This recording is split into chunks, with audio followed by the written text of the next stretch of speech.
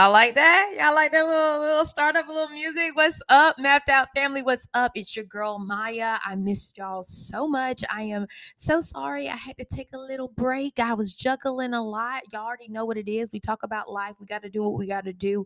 But I am excited to be back, and I'm really, really, really excited for our topic today. But you know how we always start off, an episode. I always start off in a place and in a spirit of gratitude. So I want to say thank you so much for being faithful listeners and being a part of the Mapped Out family. I appreciate each and every one of you. I couldn't do it without you. I love your feedback. I love your energy. So thank you, thank you, thank you. And two, we see we kind of switched it up a little bit. We got a little music in the beginning. I'm trying to just kind of test some new things out. Y'all know I'm a lover of music, so please be prepared. We may be hearing different intro songs for a little bit, but I love that beat, so it's super dope. And I was like, I got to share it. Let's switch it up a little bit. But to go ahead and move into today's topic, y'all, like I said, I'm really, really excited. And at first, when I saw the clip on Instagram, let me reel it back. If you follow me on Instagram, if you've been paying attention to my Instagram stories, then you may know what we'll be discussing today, because I've been hinting at it here and there all this week. But really, the inspiration for this episode came from another podcast called The Pivot. It's hosted by some former NFL football players. Super, super, super dope podcast, and it's a sports podcast. But in this particular episode, in their most recent episode, they took a turn, and I believe it was a turn for the best, because it is so important for the Black community. And I'm bringing this up because I'm an African American female. I'm a Black woman. That we discuss and really have open and honest conversations about what they shared. So on this most recent episode of The Pivot, they were interviewing Michael Beasley. He is a former NBA player. He's played for great teams. I believe the Knicks, if I can remember, y'all. I'm not really a basketball girl, so don't hold me to it. But yeah, the Knicks, the Lakers, and Miami Heat. So major teams. And while they were in this conversation, talking about basketball, he revealed that, y'all, I need help. And I want to talk about needing help and about mental health in the Black community. And when it came up, it kind of like, I felt the Holy Spirit kind of kicking me in my gut and be like, okay, Maya, this is something that you need to dig into, and also be transparent, as you said you would be in the beginning of this year, about even your own struggle and journey when it comes to being in a really good place mentally. So before I continue to share a little bit about Michael's story, I want to share a little bit about my story and my journey when it comes to mental health awareness and therapy. And I have already invited one of my favorite therapists to join us in the month of May. So I'm excited to have her on really soon, and almost, I guess, less than a month. We're in March. But I was like, let me go ahead and kind of dip my toe in the water. Two prerequisite, I'm not a life coach. I am not a licensed therapist, but I do feel that it's important for me to share my opinion on this, because this is what the Holy Spirit has kind of just dropped on me, and it's given me some inspiration from some other Black men. Okay. So to kind of start off, obviously, y'all know I grew up in a household that we went to church every Sunday. I was really kind of just taught that a child is seen and not heard, the typical sayings in a Black household, and that you obey and you respect your parents. And whether we're willing to admit it or not, that narrative and that language can really harm a child as they continue to grow into an adult. And I'm not saying that I'm blaming my parents for anything. Don't twist my words. But what I am saying is that there's some things that, as you continue to grow older, you're going to have to begin to unpack and begin to realize and understand that there's some hard truths, and you're going to have to do a heart check, and you're going to have to do the freaking work. But going back to growing up in church and growing up in a household where I was told, if you got problems, you just pray about it and God's going to fix it. God also revealed to me in college through Mercedes. For some reason, her last name is blanking, but she's a cool young woman. We both in several organizations, and we had the chance to work together while we were in the student union. And I was explaining to her and kind of sharing a story that I just attended my first therapy appointment. I called my mom about it, and I was told to not go back, not from the therapist, but from my mother. And I also didn't have the best experience with my first therapist. We're gonna dig into that. I am a firm believer in you try as many as you can until you find the right fit for you. For me personally, um, as a black female, I need a black female therapist who also is faith based, that can hold me accountable so we can have some real conversations. That's what works for me. For I could not relate to a white man, and I couldn't relate to a white woman. I didn't feel like they understood me. So that's, I'm gonna just put that out there. That is what it is. And those were some of the barriers I had to face just in my first appointment. But going back to sharing that conversation and that experience with Mercedes, and I was told, not to go back, and Maya, just pray about what you have going on. She said, Maya, did God say faith without works is dead? And at first, when she said that, I just kind of looked at her, and because I didn't really know what she meant by that. But when I started to think about it, and she could see that my wheels were turning, she then began to explain, Maya, God said faith without works is dead. And what that really means is that you're going to have to not only have faith, and not only have faith that he'll answer your prayers, but you're going to have to do some work. And doing some work sometimes looks like getting your butt up and going to see a therapist, or having a conversation, or expressing, just like Michael Beasley did on this podcast, hey, I need help. That's what work looks like. And you're going to have to actively do that. And when she said that, something really, it clicked for me, like, okay, there's nothing wrong with going to therapy. There's nothing wrong with unpacking trauma and hard truths, and really, doing a heart check and reflecting on not only yourself, but your family and your childhood experiences. There's nothing wrong with that. And actually, it's really a requirement. You really need to do it to be able to move forward in peace to your future and in your journey. And I don't want to get too ahead of myself, because I just, sometimes I get these little tinkly feelings. So I'm like, okay, God, I feel you. I feel you. I see where you're about to take it. But I really, really, and shout out to Mercedes. I really appreciate her breaking that scripture down and making it applicable to my current situation at the time. Now, that was, like, I believe between freshman sophomore year, and I didn't go back to therapy until after I graduated from undergrad. Because even though the scripture and the meaning of that clicked, deep down, I was still rooted in what my parents believed, and just, praying about it, and God's going to take care of everything. So I didn't go back for a while. And again, also, I'm not just putting that on my parents or on my mom, but on my first experience. I didn't really gel with my first therapist. He was a white male. I feel like this man was looking at me like I was crazy. And two, as a first time attendee when it comes to therapy, I think the movies, they don't do a, I was going to say, piss poor job of kind of showing what therapy would look like. Because I think from what I saw, therapy was always someone sitting on a couch, laying back, basically telling the therapist about their day, and the therapist is just sitting there taking notes.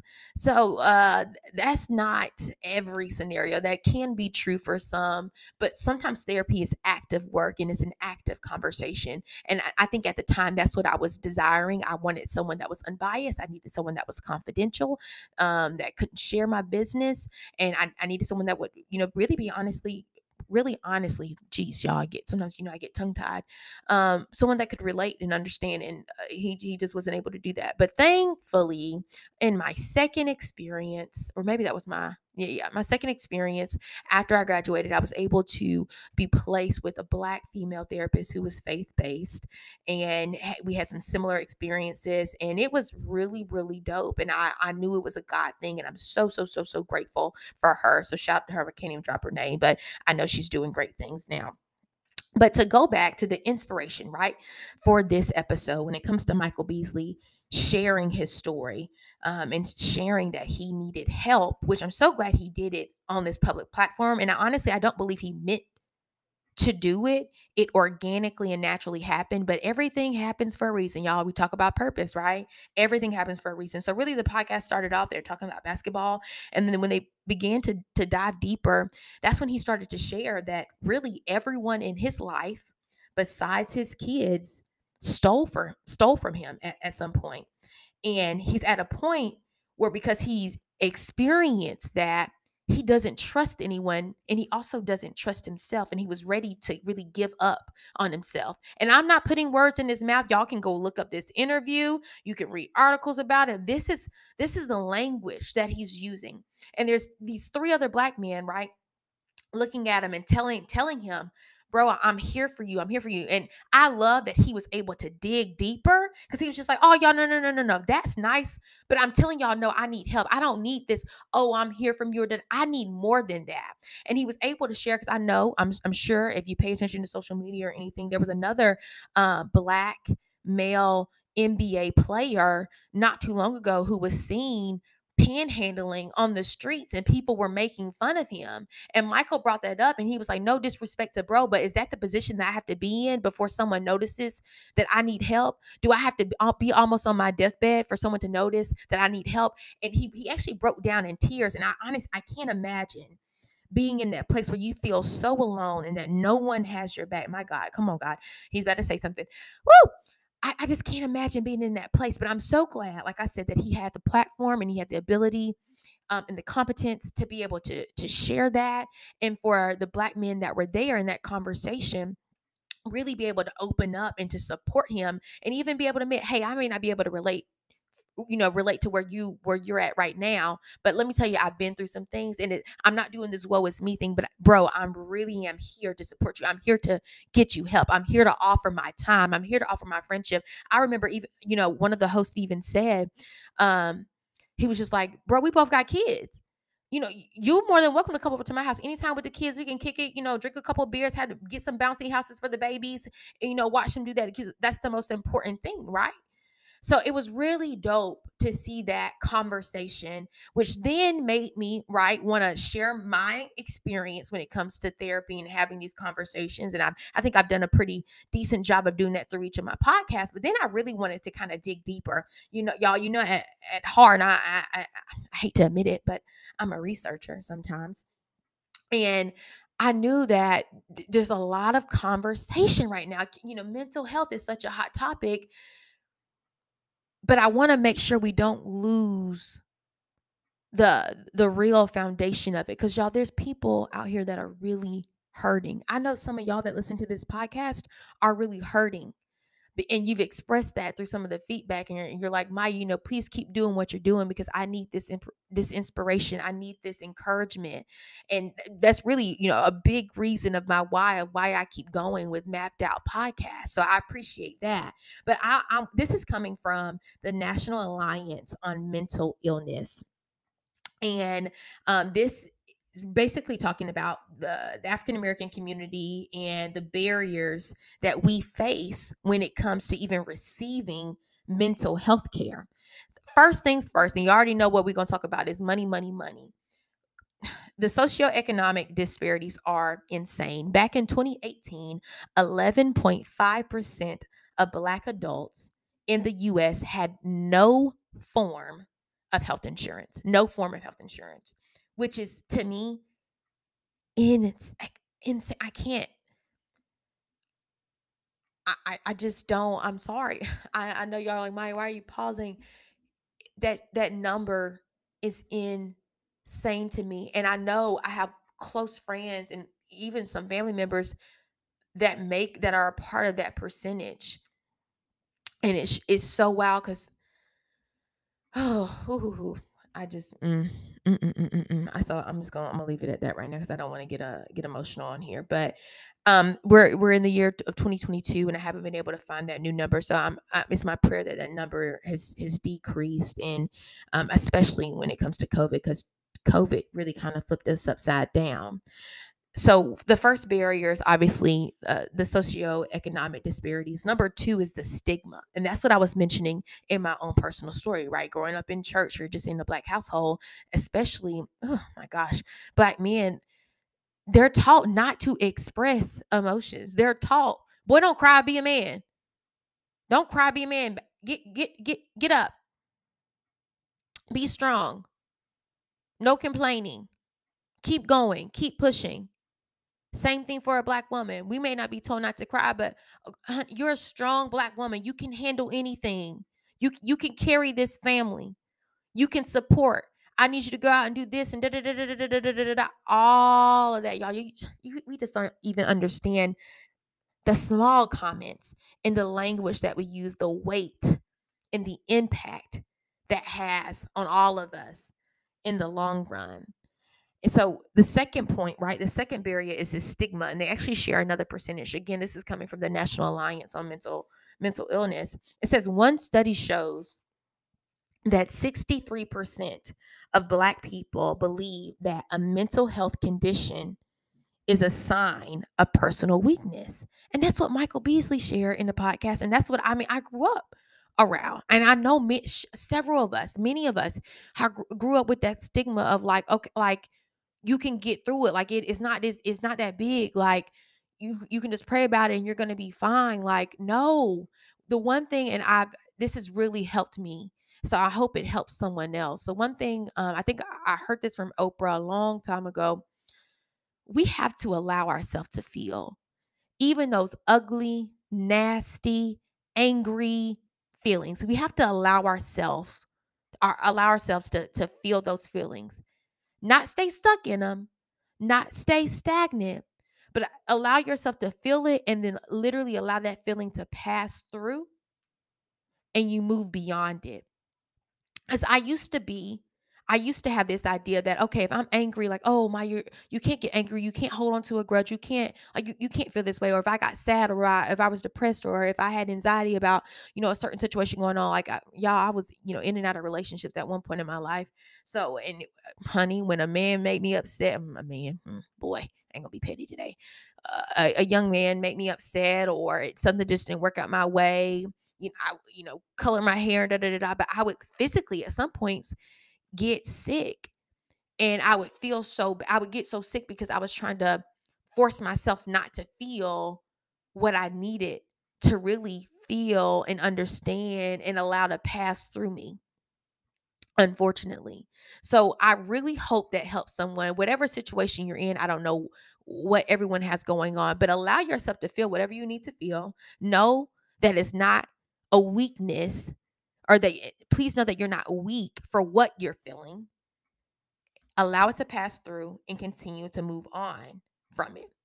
And really, the third, this is the last barrier that they share, is provider bias and inequality of care, which is, again, what I shared in my first experience. To be quite honest with you, even if I didn't call my mom, I probably still wouldn't have went back to therapy for a minute, because my first experience was so, like, I'm not gonna say horrendous. The guy wasn't mean, but it was just like, I was like, what is this? First of all, is this a waste of time? I felt like he was looking at me like I was crazy. He wasn't getting it. It was, I was like, wait, what? And I have dealt with and supported students through those same experience, minority students who are like, okay, you told me therapy is a great thing. I went to try it out.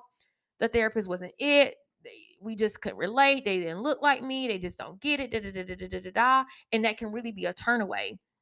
But y'all, it is 2022. I have some great people around me, Black females that are serving in that community as licensed therapists. There's so many ways to get connected with a therapist that looks like you, who have similar beliefs and morals and values that you can go and search for. Again, I'm not negating the first barrier that I just shared when it comes to the money issue, right? Because therapy is expensive. And that's a whole nother conversation that I'm going to wait when we bring AB in. She is a licensed therapist, to really have a conversation around the affordability of therapy for the Black community, because I want my women, right? I want my Black therapists, not just women, but my men to be paid, right? And I'm not going to say being paid their worth, because they go through a lot of training and the psychology that goes behind all of that, and having to really carry the weight, right, of a lot of people. And my cousin's a therapist. She's getting her doctoral degree and all this stuff in psychology and stuff. Um, I get that they need to be paid, but literally on the affordability factor, really it's a whole health insurance issue, which we'll dive into with AB.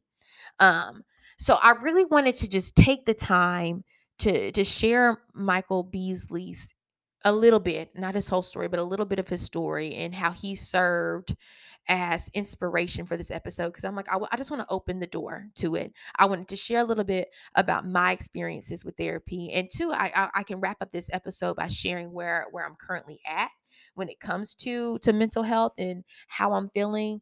I feel like I'm in a good place. I'm growing in definitely going deeper in my spiritual walk. So I'm just in this place where not that nothing worries me, but really things can be thrown my way. And right now, with the path that I'm headed down, I just have so much faith, right? Faith in God, and I'm doing the things He's asking me to work on, having hard conversations, doing the heart checks, reflecting on a lot of things. Faith, like I said, faith without works is dead. Because I'm doing these two things, I feel like I'm in a pretty good place. So that's just me being honest. Again, things change, but that's where I'm at right now. So I know a lot of people were excited to hear this episode. I'm unsure if this is what you expected, but I wanted to share my opinion on that, my story, my journey regarding mental health and my experiences with therapy. And then two, call out my Black men and let y'all know that you're loved and that it is okay to need help.